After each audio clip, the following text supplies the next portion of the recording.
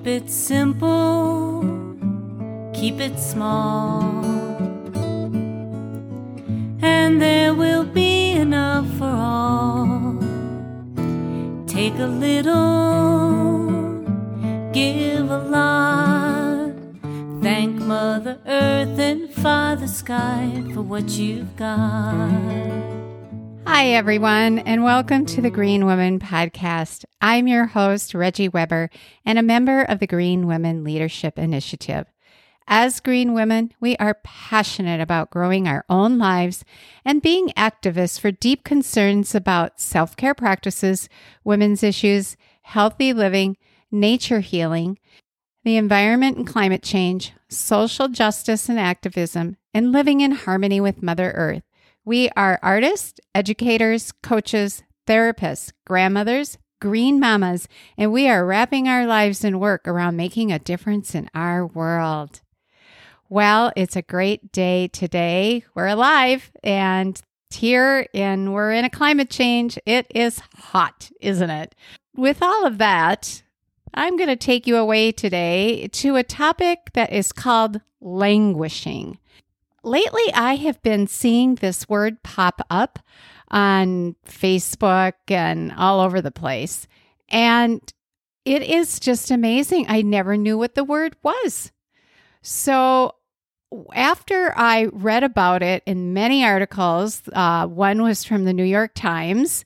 And of course, there was another one on Instagram and Facebook. And also there was I think a podcast done on NPR. And I thought to myself, I have felt this way, and people need to know about this. I'm sure you might be feeling this way too.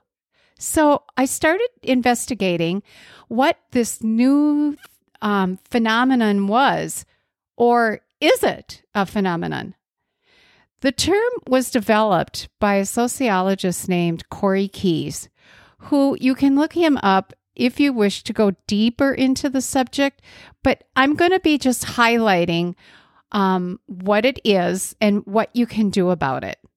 So what does it mean, languishing? Well, one, a name for when you are feeling blah. How many of you out there have felt blah these last couple of years? Second, the void between depression and flourishing. The absence of true well-being. Or three, it can dull your motivation and focus. Four, constituting a life of quiet despair. And five, your life might feel hollow or empty. You may be feeling or experience less gratitude, less joy, and virtually no enthusiasm. The APA defines languishing as the absence of mental health characterized by dissatisfaction, lack of engagement, and apathy. And it is not, in capital letters, not a clinical illness or a mental health diagnosis. But it's becoming the dominant emotion of 2021 due to the pandemic, the rioting, and all the changes we've been experiencing. Keyes also has found that languishers may have enough energy to complete their task, but find little enjoyment in doing so. The research goes on to say it's a state of not being your best. You might feel that nothing is wrong, but you really don't feel that nothing is right either. Languishers feel aimless, spend much time scrolling on social media, staring at the TV. How many of us do that? And just like hop from one station to the next, and disengaging from life itself.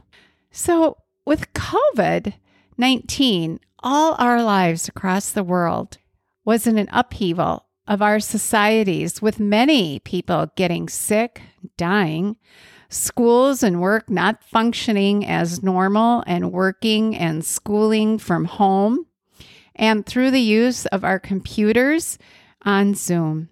Then there was the intense fear, desperation, and grief for the loss of life and our normalcy of life as humans in this world. We felt as if our world was crumbling and no one had any control of their lives. Our lives were filled with so many stressors. It's been known that the brain is only wired to function optimally under short bursts of stress. Well, that's not where we have been, has it? When we are in the state of what they call continual chronic stress and so many unknowns, the body actually begins to break down. We become fatigued, uncertainty increases, there is a fear of illness and grief for lost plans and our lost way of life. Then we had the lockdowns that occurred, came along the isolation and the loss of social connection, what made it worse. And I know I've said this before, we human beings are social beings. So this has really affected us. After reading from what many doctors, psychologists, researchers, and the science, this languishing thing, it is really a true thing. It's not burnout. That's related usually to our work. And it isn't depression. The research states it is when we feel joyless, aimless, or a sense of stagnation and emptiness. Like you're walking around in the fog. I know that stagnation, I have had that. It's kind of like, I just can't get it. It also dulls our motivation and our focus. Adam Grant wrote an article on languishing in the New York Times describing that many people are struggling with all that has been happening with this pandemic. He states, it hit some of us unprepared as the intense fear and grief of our last year faded. He also states that languishing is the void between depression and flourishing, the absence of well-being. We feel unmotivated, low energy, difficulty focusing on our day-to-day activities, work, and school. So, does this describe any of you? I know it surely describes me. And it really describes what us green women who from coast to coast, we've been using Marco Polo to connect with each other. And we've all brought this up. Like, I just don't know how to feel. I get stuck. That stagnation. Don't know what to do. So we are really glad that now, since this came out, that there is a word that describes how we're feeling and that we're really not depressed. So if you are feeling a sense of emptiness, absence of well-being, even though you're not sick, or an instability to describe your feelings, feeling as if there's nothing to look forward to, or engaging in risky or inflammatory behaviors to try to break the blah feeling, or just feeling as if you're going through the motions, I am here to give you some ideas that the research says to help us get back to some normalcy in our lives. But how do we accomplish this task? By flourishing. If you can think back to pre-pandemic times, we were all going to work, we were hustling and bustling, we were going to school, we were creating, we were shopping, and we were connecting with others. We were flourishing as human beings in this world. We were traveling and meeting different cultures.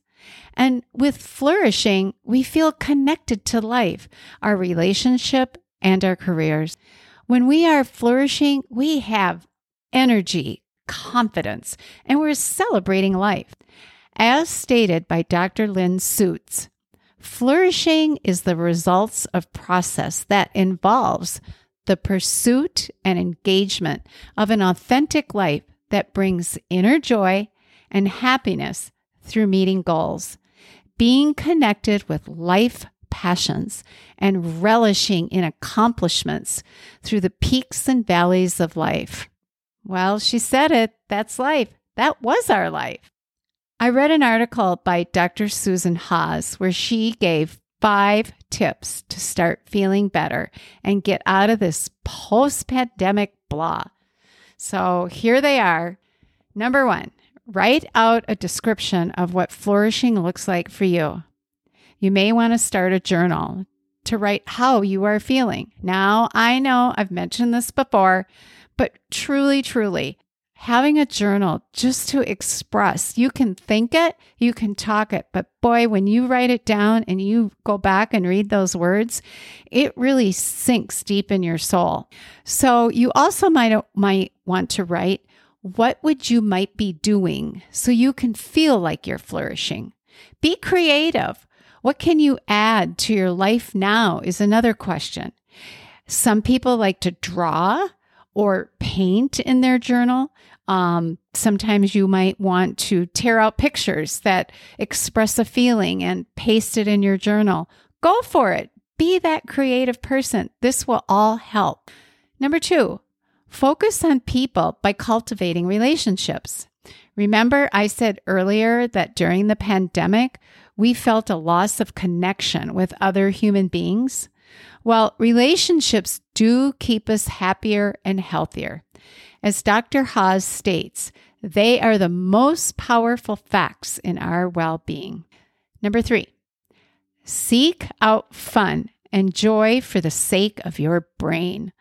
With all that worry and stress we have been experiencing, which creates negativity, we need to shift our brains to a more positive state by seeking our activities and experiences that bring us joy.